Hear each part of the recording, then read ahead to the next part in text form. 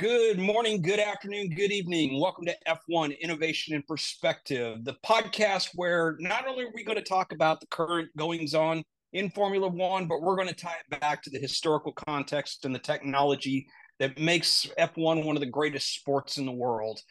My name is Scott Vick. I am a lifelong Formula One fan. I've been following the sport for over 30 plus years. In addition to following the sport, I love the history, I love the technology and everything around F1. And with me, as usual, is my partner in crime, Corey. Take it away. Yeah. Yeah. My name's Corey. I've been following Formula One for not nearly as long as Scott, 4 or 5, maybe 5 or 6 years now. Really just love the sport, love how fast it goes, love everything about it. And honestly, I love learning quite a bit through Scott. So that's why we're here. All right. So this last weekend, we had the Bahrain Grand Prix to kick off the season. Really good race. Very exciting weekend. But without, if we're talking about Bahrain, first thing we got to talk about is we got to talk about Max's absolutely dominant drive and getting win number 35. Yeah.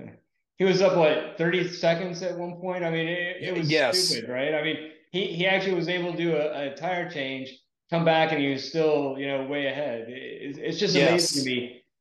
Just, not only is Red Bull fast, right? But, compared to Checo, even with Checo, as great of a driver he is, Max is still leading, and I find that just so fascinating, just how much faster and what Max can do out of that car.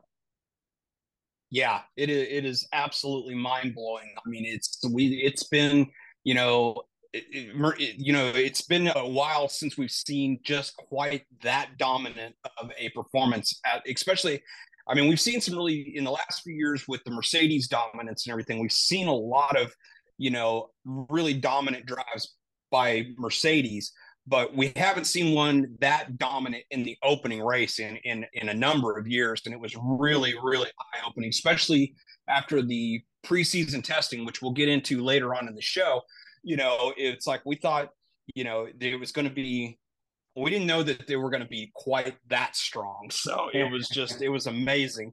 So, did you see Yeah. George Russell's comments about how it's like Red Bull's going to win every race this year?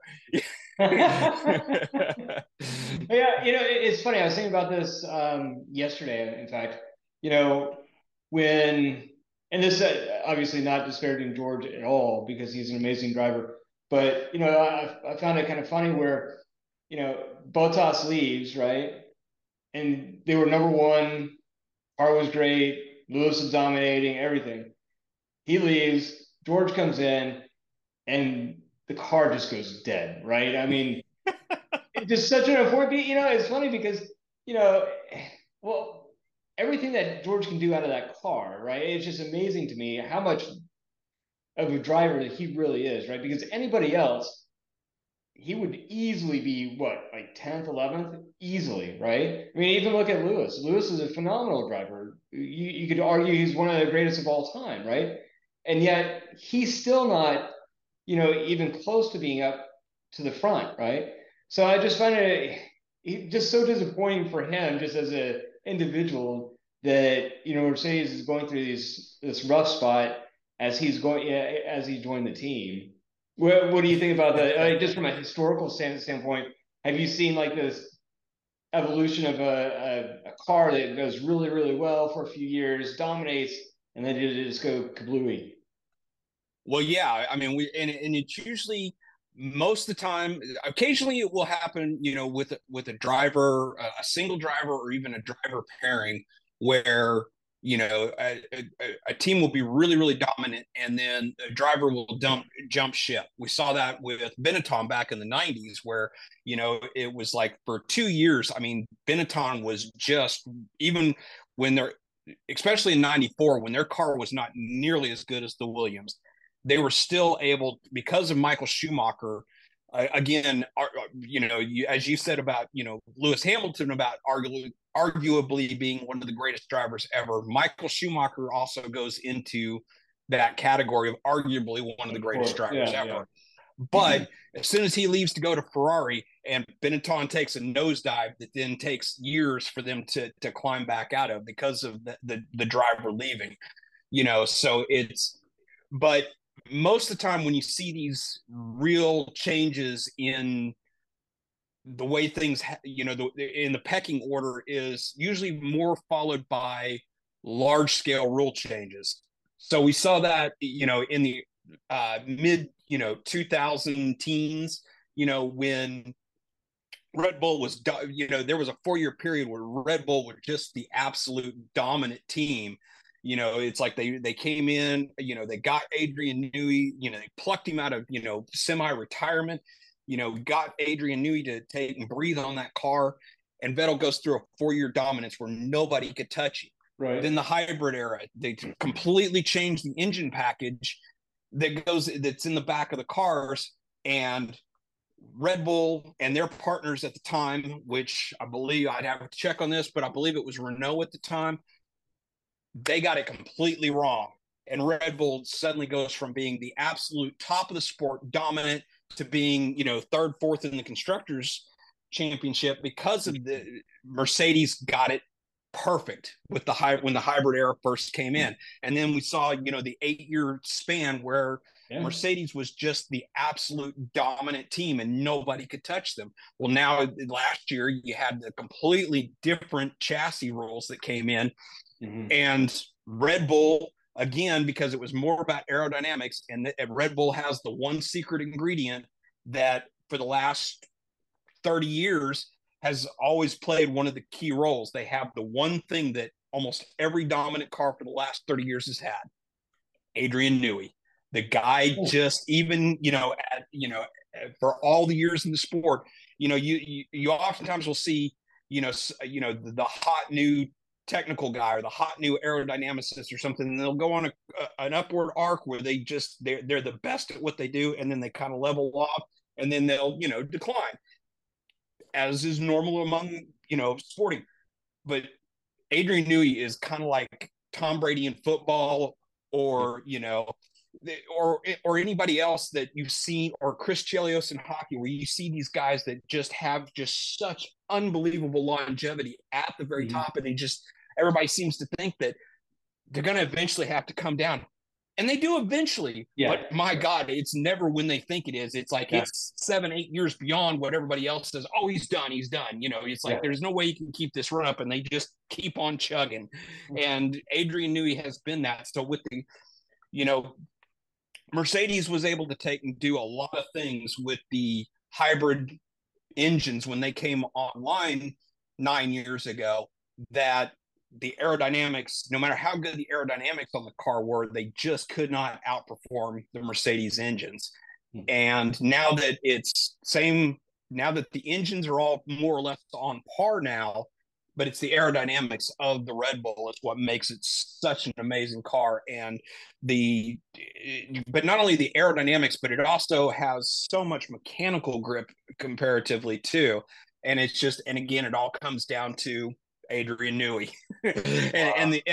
Well, I say Adrian Newey, but it's Adrian. It starts with Adrian Newey, but it's that whole Red Bull team, and they got the packaging and the design of the car perfect, and now everybody's having to play catch up.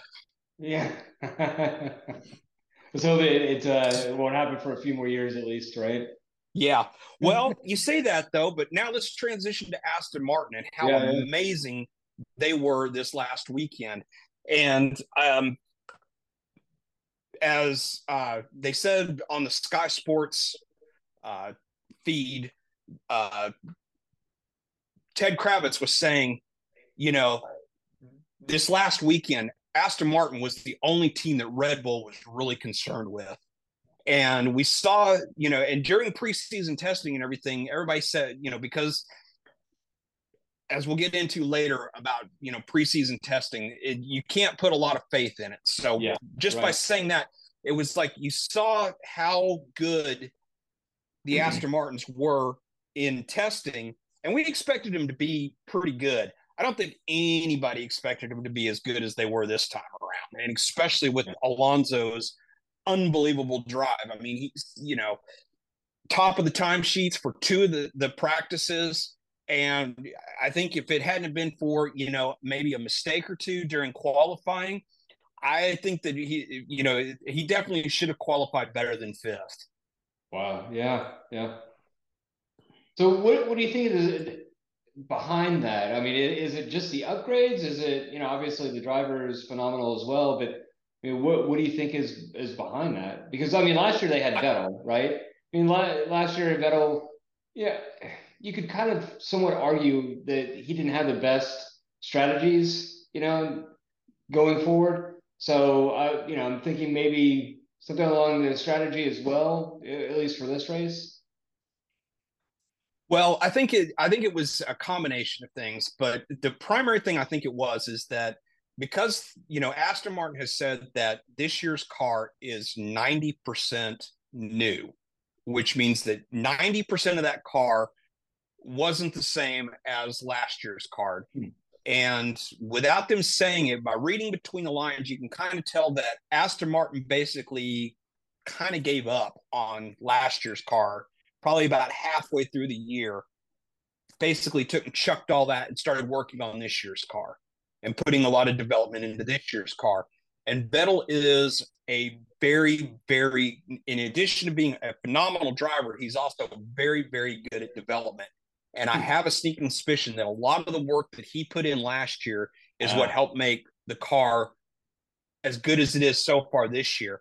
And right. with being so new, there's still a lot of untapped potential in that car. Hmm. And you've got another driver like Fernando Alonso, who is also really, really, really good at development, that they're going to continue to be able to develop that car. And I don't see, it's like sometimes at the beginning of the year, you'll see a team that will come out and they'll have a really good design on the car. But as the year goes on, they're not able to develop it as well. And you see them start to taper off and kind of, fall back in the order. And I think that in the case of Aston Martin, I think that they're going to continue to be able to unlock more and more potential out of that car. And I really see them as being able to really take the fight to Ferrari and Red Bull this year, Yeah. Wow. especially with Alonso behind the wheel. And, for all the things that we can say about, Stroll, and I'm not talking about, Eric Stroll. I'm sorry. I'm not talking about Lance Stroll. I'm talking about Eric Stroll, the old man. He wants to win. He is not in he's not like a lot of the billionaires and the very, very rich men who come into Formula One and they're just there to make up the numbers. Stroll wants to win. He wants that to be a championship caliber team. Will they do it with just his son in place? No. And I'm sorry to say it, but I don't see it happening with Lance Stroll. But as long as they've got another super high caliber driver such as Fernando Alonso, Yeah. and they continue to work the way they do. They continue to take the money that he's invested. I don't see. I definitely see them actually being able to develop the car in such a way to make them a real challenger. Nice. That would be awesome. It'd be good to have somebody else that's somewhat competitive, right? Keep Red Bull on their Yes, heels, right? yes, and and Nice. and like and like Kravitz said, over the weekend, it's Red Bull, the only team they weren't that concerned about Ferrari, they weren't that concerned about Mercedes, but they were concerned about Aston Martin, and they made Hmm. sure that they had everything covered. Now, some people might say that Leclerc's unfortunate Yeah. timing of No losing kidding. that engine and everything is what got Alonso to that point. But I'm not totally convinced that Yeah. Leclerc would have coasted to third on the podium. I Yeah. really think that as inspired as Alonso was this weekend, I I don't think that that's totally true. That I think Mhm. Alonso may not have been able to do it, but I definitely think he would have definitely pushed Leclerc. And Right. if Leclerc made a mistake or something, Alonso would have been there to Oh pounce yeah. anyway. No doubt Yeah. about So yeah. it. But now on the flip side, we talked a little bit about Lance Stroll and everything, and one thing I got to say is he impressed the hell out of me this weekend Same to here. take and come home.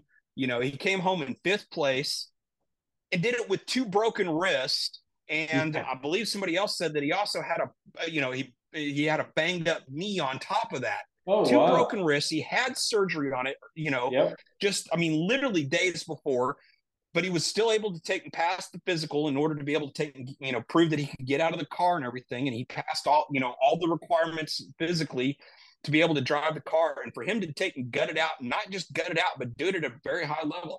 I got to say, I was really impressed by Lance's, the surprise of, not, being able to drive this weekend. Right. Yeah, it was really amazing. Just and you could see that at certain points that he was truly in pain when he was using one hand to turn, instead of using Mm-hmm. both hands. So you definitely saw that he wasn't at his optimal, right? There's some pain behind there, which what happens in 2 weeks, when he's a little bit more healed. It's Yeah, going to be absolutely. pretty tight, a little bit more tighter with Alonso. Maybe not, but maybe he's a little bit closer, as far as speed and pace. It'll be Yep. interesting to see. Yeah, I want to make one quick point though, because of Alonso and Stroll coming together. I mean, it was one of those things that it's like when Stroll tagged Alonso, there was no way, there was no place else for him to go. So for them to be able to take Yeah, and right. handle it as well as they did also shows me that at least waits for the foreseeable future. Mhm. I see them working really well together as teammates. So I just wanted to take and point that out as well. So Do you think I that think he's we going to definitely learn quite got a bit from Alonso as well? I think he's going to learn a heck of a lot from Alonso. And I Yeah, think that as much as I love Vettel and as much as a great driver as Vettel is, I see Alonso being much more of a mentor to Stroll than I ever saw Vettel being. Now I could be completely wrong, but that's just sure. my own, Yeah, perception, my, sure. my own view of it. Right, right, right, right. Awesome. So rookies. Yes. We got to talk about the rookies. So I guess we'll go ahead and we'll go in their finishing order. So first of all, we got to talk about DeVries. So he was probably, one of the more, uh, the highly touted rookies coming in. Uh, Came into, AlphaTauri, being very highly touted because he had just, finished winning the Formula E championship and Yeah, everything. And, he had a decent race, but it's, you can definitely tell that his racecraft in Formula One is going to need a little bit of tweaking compared to the way that it was in when he was at, in Formula E. yeah, right. Yeah, I think I was listening to somebody talk about this where, the amount of differences between the lower levels, meaning like, Formula Two, Formula Three, even I would say even Formula E, because that's a whole, what, 10 minutes. There's so many different changes that you have to make while you're driving to make sure that you're optimally using all the settings correctly and you're actually using the car as it's designed. So there's a lot of differences, even going into turns or going to straightaways. There's a lot of differences that have to occur versus the lower levels, right? So for what they did, I think that the three rookies there, I think they did fantastic. And unfortunately, got a DNF, but before that, I think he was doing pretty well. Yeah, next we'll have to talk about Piastri. There's was the whole big Yeah. dust up between who owns his rights. Is it does he belong to Alpine? Does he is it permissible for McLaren to employ his services because he hadn't actually signed anything with Alpine for next year? But I think he, for all intents and purposes, even though he did wind up with the lone DNF for the day, it really was completely out of his hands. It wasn't by some mistake of his own. It was just flat out the car died, and Yep. and we saw the same problems with Lando. Norris, it was like he had to make 5 freaking pit stops, during the during the course of the race, because they had Yeah. to keep topping off the hydraulics and everything in order just to keep the car running. So, Yeah. and he ends up, getting lapped and everything. So, for all intents and purposes, I don't, I'm, we'll at the end of this we'll go ahead and we'll grade the drivers, and we'll talk a little bit more about that. But the guy that we got to talk about is Logan Sargent, Yeah. Right first on. American back in Formula One in 7 or 8 years. That kid, I knew that he was going to be probably pretty good, but who knew? I mean, Yeah. yes. I mean, he doesn't, score any points in his first outing, but I mean, with at the he almost makes it into Q2 on his very first qualifying attempt. He only loses out to Lando Norris because they set the exact same time, but only because Lando set his time first is the Yeah. only reason why Lando made it through to Q2. So he took out qualified his much more highly touted Yeah. teammate, and if one or two things had broken his way, he would have scored points in his very first outing. So Yeah. I gotta say, you know, um, kudos to Logan, and I'm hoping that we're gonna see much. I'm hoping that we're gonna see a lot more of George Russell like Yeah. performances on Saturdays. And Right. so I can't wait to see, what, how he looks, in Melbourne in 2 weeks. Yeah. Yeah. Yeah. Yeah. Logan was really impressive just from a driver maturity standpoint. It looked like he was really comfortable in the car. He looked like he was really comfortable in the drive. He just looked like he'd been doing it for years. So I was really surprised to see how efficient and how just calm and relaxed he was. Okay. So let's give the rookies their first grade for first race of the season. So DeVries, give me your grade. DeVries, I'd say probably a B. Same. What about I, you? I would say, I think that he's definitely got a lot more potential, but I Yeah, definitely, of the three drivers, I think he was probably the most out of his depth. I yeah, I thought. Now, so yeah, definitely give him a B. Piastri, yeah. Piastri for me at least, even before his DNF, right?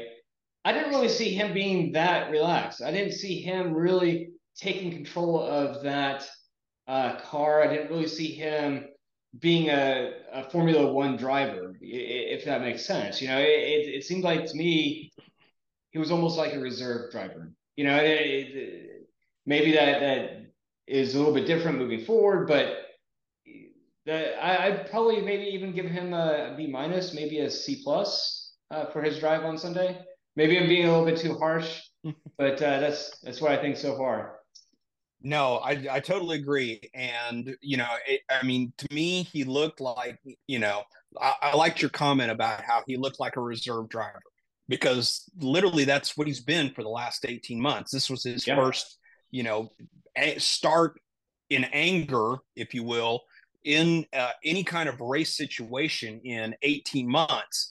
So, yes, he definitely looked not as relaxed as some of the other guys who, were, you know, albeit not in Formula One, they were actually racing, quote unquote, in anger last year, as yeah. opposed to Piastri. So actually, I'm going to give him an incomplete, just simply because he didn't look relaxed, but because he got the DNF, I'm going to give him Sure, an that's fair. incomplete, and I'm going to punt until after we Yeah, see his yeah, yeah. That's performance at that's good. That's Melbourne. good. Yeah, yeah. Yeah. So finally, Sargent. Yeah, Sargent definitely an A. Yeah, no doubt about Yeah, it. He was phenomenal definitely all got the to way give him through. an A, and it's like I know that you and I are a little bit of a homers being, Americans, but I really Yeah, do yeah, think yeah, that Sargent did an outstanding job. I think he acquitted himself very, very well. We're starting to see, Williams start to make some significant yeah. improvements over the cars in the past, and and I definitely think that Sargent was definitely an upgrade over, over Latifi. Yeah, yeah. Yep. Mr. Crash crashes a lot. Yeah. Yes. Uh, okay, so moving forward to Haas and Hulkenberg. So while Hulkenberg obviously is not a rookie, it is his first year back after what, 2 seasons, 3 seasons? What? Two How long has seasons it been? away, yes. Yeah. Yeah.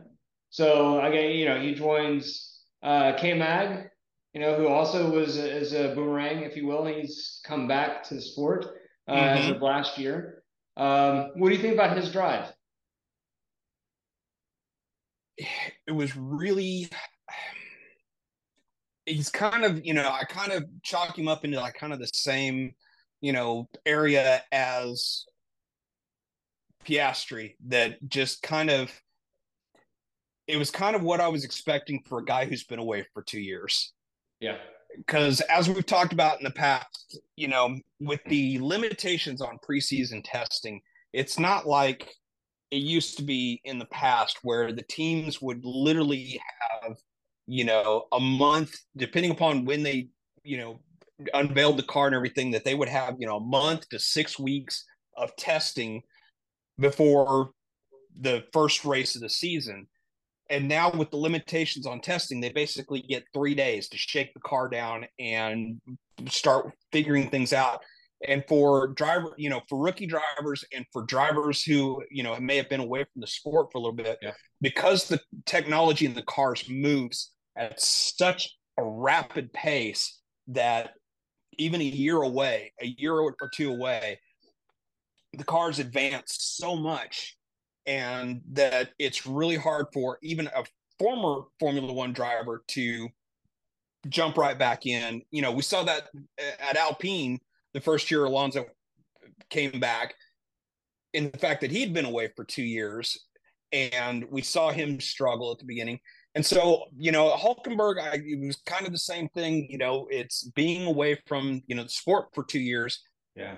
He just kind of had a mediocre drive at best. Right, right. It's funny because him and K-Mag both finished right about the same places. But I wonder how much of that is driver and how much of that is just poor performing car, right? Because K-Mag, I think, is a fairly decent driver. Obviously he's not a Max or Verstappen, but he's a pretty decent driver. So, how much of that do you think is the drivers versus how much do you think is the car? And does the car need to be developed a little bit more? Oh yeah, the car definitely needs a little more development. We saw that, during preseason testing, we saw a few, small little, problems with the car, in, that they're still going to need to sort out and everything. But, K Mag finishing 13th. I forget where Hulkenberg finished. I don't remember if it was 15th or 16th. Yeah, But it was one of those. Yeah, 15 or 16. Yeah. yeah, so I mean, it's, it was, I think it's, I don't, I think that in Hulkenberg's case, it was, again, it was, the car needs more work. Hulkenberg needs to come to terms with the car, and the car needs some work. So Yeah. it's Yeah, just yeah, kind yeah, of, yeah. it's a combination, I think, in this case, of all three. It's, so I think the jury's still out on where Haas is going to be at this year.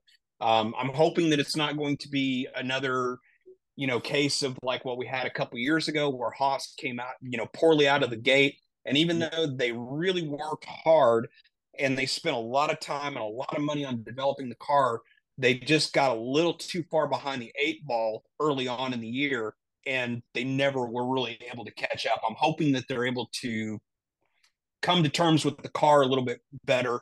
And I'm hoping that as the car gets better, Hulkenberg gets more comfortable, then we'll see what Haas is really capable of. Awesome. Yeah, I'm looking forward to it. I'm pulling for him. It would be nice to see them to be a little bit more competitive. You know. Yeah, absolutely. So Leclerc, more woes for him. If it's Poor not strategy Leclerc. of I the mean, it's like car. that guy just cannot seem to catch a Mm, break. yeah. A phenomenal driver, Whether it's So, amazing driver. that's one thing I wonder, right? So for him, I think he's in a bad spot, right? Because one thing or another, it's either the car or, like I said, it was a strategy. At least it was last year, right? Obviously, this year is to be seen. But how many more years do you think Leclerc is going to give Ferrari, right? I mean, do Do you think he's going to leave? But then again, where is he going to go? What other team would be even nearly as competitive? I mean, you can't go to Red Bull; they're locked up. You can't really go to Mercedes. I mean, you got two monsters there. There's no way you're going to go there.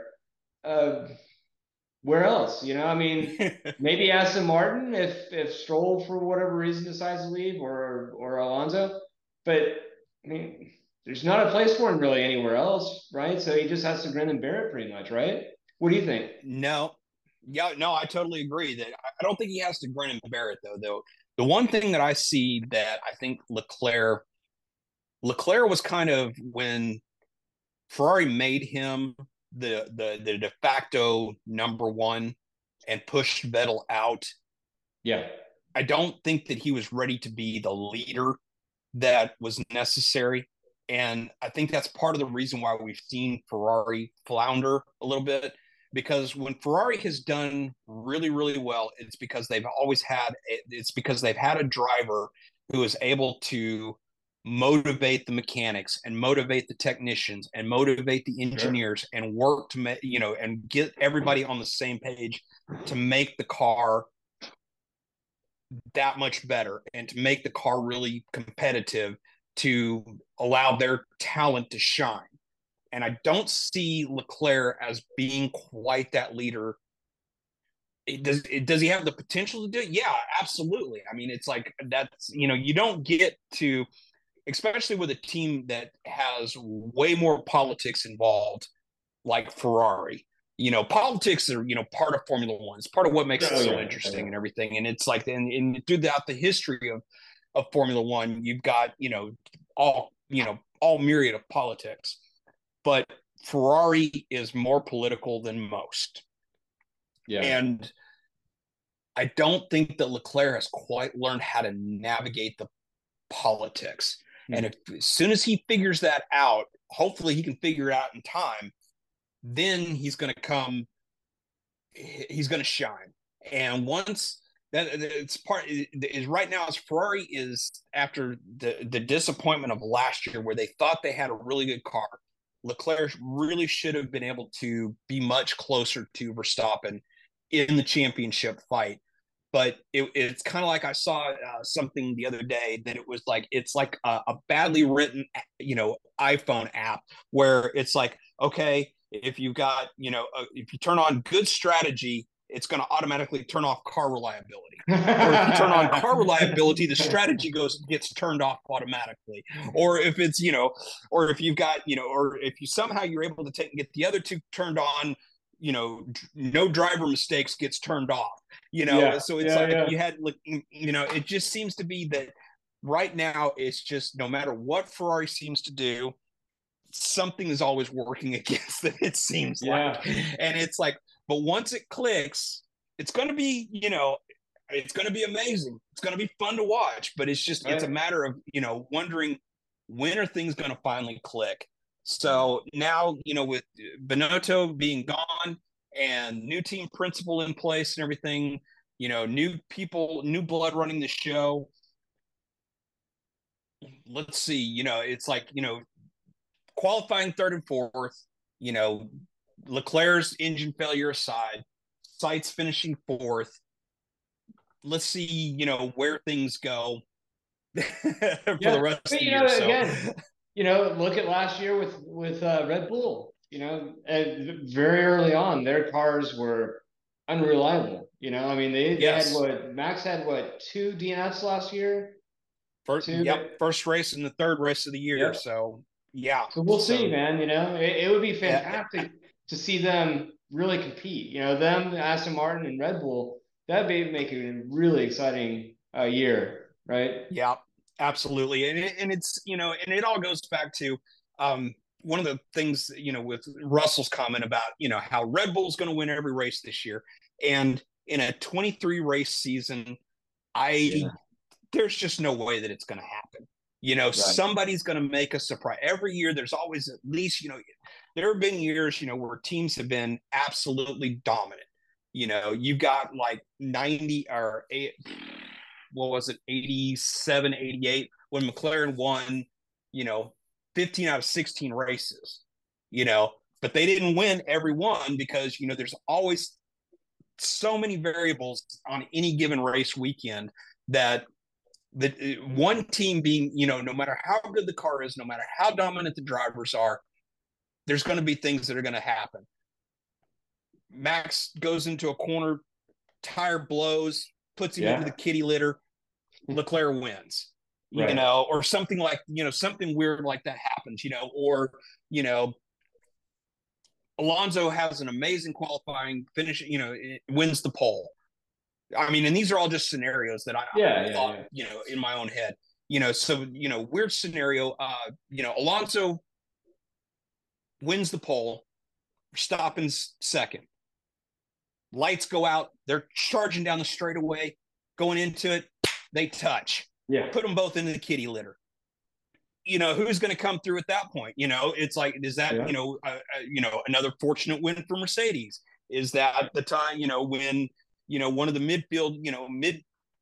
midfield teams has an amazing day and the next, and, McLaren gets a win, kind of like Monza 2 years ago, where it was just, both, Mercedes get, taken out early in the race. McLaren's able to come through and win. It's there's just too many variables that I just, and nowadays, even back when McLaren dominated, and won 15 to 16 races, even that year, there was only 16 races, and now we've got a 23 race season. It's even more of a marathon now than it was, 30, 40 years ago. There's no way that's just completely, as much as, I mean, even last year, as dominant as Red Bull was, he still didn't win every single race. So there's so many variables, like you said, right? Yep, absolutely. So with that being said, though, what the hell has happened with Mercedes? Well, it's funny. I always think about, last year and this year, Christian Horner on Drive to Survive, he said something, I forget how he phrased it. It's something to the fact of, Toto Wolff is just relying on his engineers, or, he's never had to build a car from scratch, which is what they had to do last year, right? So he's always been basically given a fantastic formula. So Toto Wolff has won, right? He hasn't had to do something from scratch. And, I think about that quote a lot. Obviously not enough where I can quote it, but, he goes through and basically nails him, right? He's like, hey, this is something you need to work on, right? And the other quote that just recently, last year he said, Christian Horner said, well, fix your car, right? Expletive deleted. When they were having all the porpoising issues. Well, fix your car. Well, yeah, that's, it was harsh criticism, but that was the fact of the matter. He needed to fix the car, right? Yes. It wasn't the FIA regulations that are going to change. Everybody else fixed it. He needed to do the same thing, Yep. So who knows, man? They've had engineers, they've had designers leave. So who knows, man? Who knows what's going to happen there? But it'd be nice to see them competitive again. So I guess a question for you: what do you think if they don't get competitive this year? Say they still slack off into fifth, sixth, midfield type territory. Does Lewis say, I'm done, or do you think he's in the hunt for win number 8? I definitely think that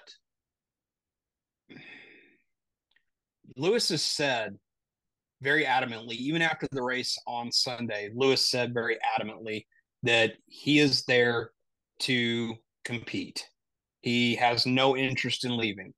Now, him saying that now and him saying that 9 months from now, after race 22, race 23, when his contract is up, does he say, no, I think I'm just going to take my, hundreds of millions of dollars and I'm just going to go play, I'm going to go play on my yacht and go, fly my airplane around and play with my, road cars, music, all that like stuff. That. Yeah. Exactly. I don't know. Part of me says that yes, if Mercedes doesn't improve and he has another winless season, does he call time and say, I'm done? I Yeah. don't know. Part of me seems to think that yes, that might be the case, but part of me says no. If he sees the potential in, even if he has another winless season this year, but he sees the potential and he sees Mercedes making gains, True.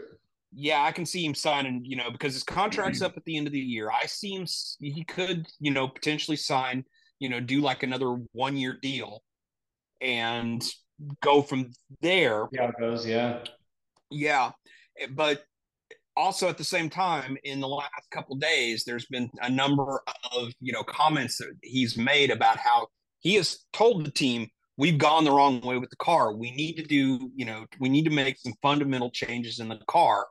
And the fact that it doesn't sound like they really listen to him makes me kind of think that maybe if things don't improve significantly, that yeah, he may just call time and just say, "Hey, I'm done." And he may pull an Alonso where he might leave for a year or two. Mercedes gets things back, Right.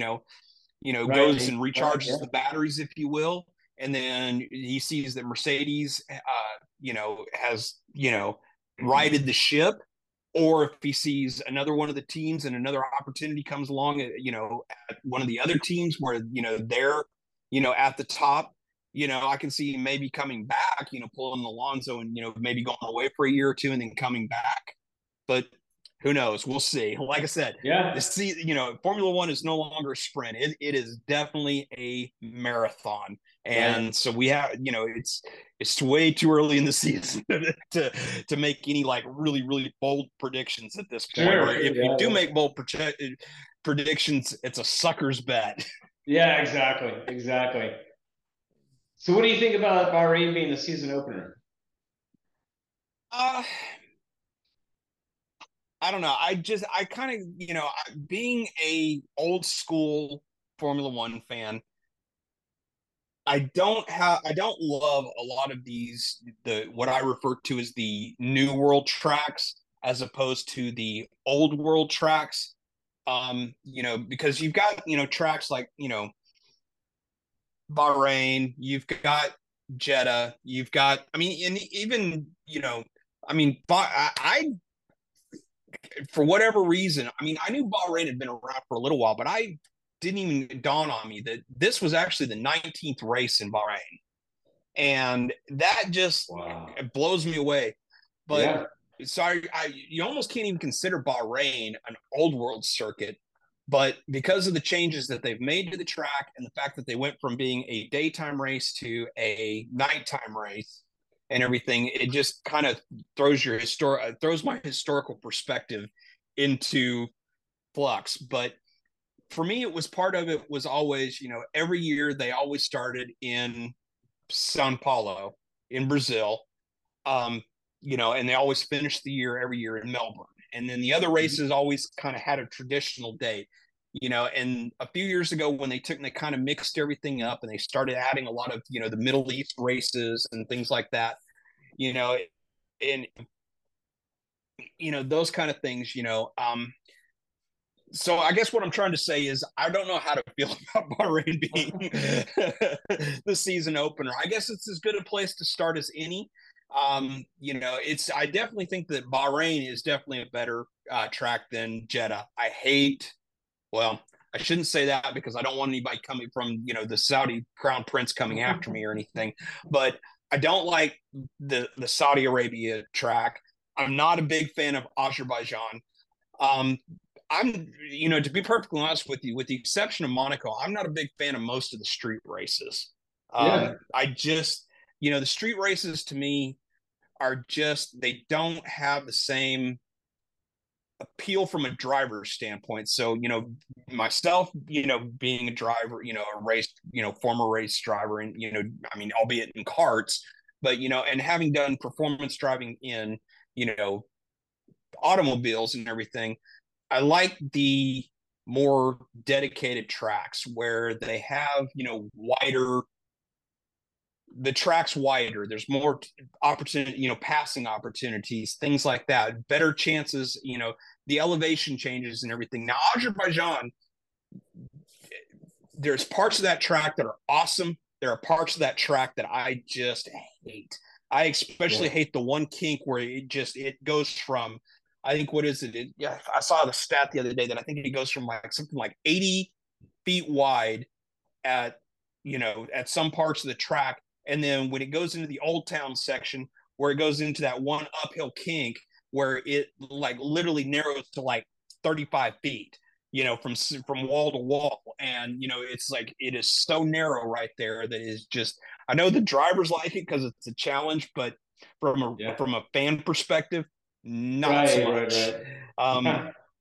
so I just personally, I like the old world tracks, the ones that, I've been watching since I was a kid, you're Sure. the Silverstones and the Monzas Yeah. and everything. And it's like, but then again, I have to kind of go back and say also, I liked it a lot better when they went back in Melbourne.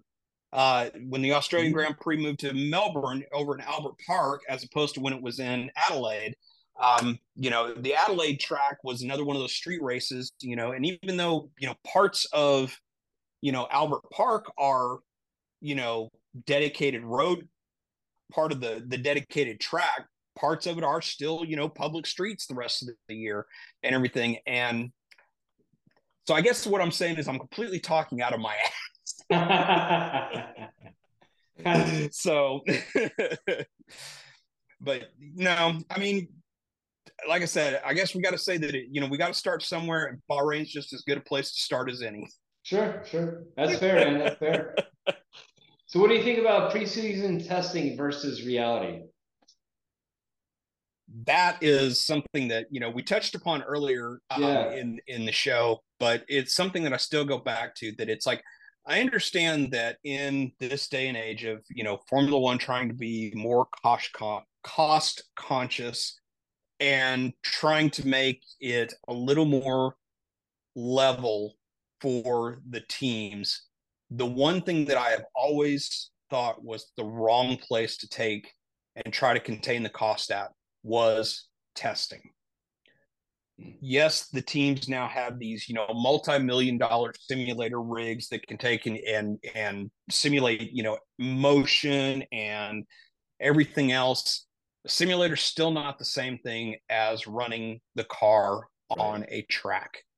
And especially for rookies, drivers who aren't, who may have been away from the sport for a little while, there is no substitute for real world seat time. Yep. And so, having said that, I think that's part of the reason why, because it used to be during preseason testing, you would have teams that would sandbag, and wouldn't Oh show yeah. that, the car's full potential. You would I have think there's teams a that little would bit of go out that this there.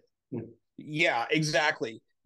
Or you would have teams, like some of the midfield or, back of the pack teams that would go out there and during testing, because they weren't, subject to scrutineering and everything, they would be out there riding, running the car 100 kilograms underweight with no fuel to go out there and set a really fast time in hopes of, not necessarily, it wasn't necessarily so much about performance, but, hey, look how fast our car is, Right. hey, so and so, we've been talking to you about sponsorship. Give us some more money and everything.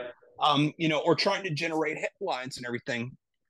So, reality versus, what can happen in preseason testing, even to this day, it's still really hard to tell because it's like you don't know, what car. Okay, so Team A went out and set a really fast time on the first day of testing. I mean, we saw that last year. Let me train of thought here. We saw that last year. McLaren came out of the box looking really, really good during preseason testing. And then we got to the first race of the season and they were, way back in the order and Yeah. everything. And it's like all of a sudden everybody was like, well, what the hell happened to McLaren? Well, as it turns out, they were running the car light. They were running Yeah. it with very low fuel loads and they were running it on, super sticky, soft tires. And they went out there and set some really fast times. But in reality, the They're car not that wasn't fast. that good. Yeah. And Right. so, but teams have been doing that for in Formula One testing for as long as I can remember. You know, Sure. you've got teams that are going to sandbag, that are not going to take and show the car's full potential. They're out there more working on reliability or Hmm. working on making sure that new developmental parts are working within, you know, the parameters that they've specified, you know. And then you've got teams that are out there that are just, they're all they're worried about is trying to generate headlines and, you know, make a splash and everything. Right. So, you know, it's, you know, you can never trust preseason testing. Yeah. You know, you can take and you can say, okay, well, Alonso, you know, had a really good stretch on the second day, late in the evening, you know, later in the day, you know, but who knows what kind, you know, he was running a race simulation, but Alonso was posting, you know, really, really good times. They were within, you know, half a second or less of Red Bull, you know, during race simulation runs and everything, which means that they probably started out with full tanks and was going through an entire fuel load and everything. But again, we don't know, again, because they're not subject to scrutineering. Were they running the car light? Were they doing Yeah. this? Were they doing that? You know, those kind of things that it was like you kind of wonder, okay, are they going to really be that good when they get Exactly. when they get to the first race? Well, as we saw with Aston Martin, yeah, they really are that good. Right. They have Right. really come correct with the car. Um, so you know, it's just all It's all preseason fun. testing for in a lot of cases when it comes from a fan's perspective is a lot of it is just theater. Yeah. Yeah. I don't mind But that I at am, all, though. As long as yeah, we know what but we're getting into. yes, absolutely. But I definitely do think though that they need to take, and I would much rather see them put limitations on the amount of time that they're able to run the simulators and put more Yeah. of that time back into allowing the teams to have more actual on track running. I That makes mean, sense. Yeah. you know, it's like Ferrari have their own test track. I mean, they built that track so that they could test their Formula One cars whenever the hell they felt like it. Yeah. And now, I mean, it's like yes, okay, they still use the track every single day because they're out there pounding around in their road cars. But, you know, you know, should they be allowed to take and do testing to the excess that they did back in the 90s and, you know, the 80s and the 90s and everything? Probably not, because yes, that's a lot of expense. Yeah. But with the cost cap being in place, I think that they definitely should allow the teams to allocate that money how they see fit. And I think that they should take away the testing limitations and allow them to, okay, if we want to go test 10 days this year, fine, but that takes, you know, it's like that's still part of the budget. That may take away from wind tunnel time, that may take away from Sure. developmental, you know, expenses, but we want to test more. Allow them to do that. Yeah. So that's my 2 cents on testing No, in I totally reality. agree, man. Yeah. Love it. Well, I think that's it. That's all we have time for today. All right, then. So you know, as we said, you know, we got Australia in 2 weeks, a little less than 2 weeks now. Yeah. So, you know, Albert Park always takes and does puts on some pretty fantastic shows. So I can't wait to see it. Awesome. Yeah, me too. So we're gonna put this thing into Parc Ferme and call it a day. So we'll see you in 2 weeks. For my co-host Corey Brune, my name is Scott Vick, and you've been listening to F1 Innovation and Perspective. Good night, everyone. Night.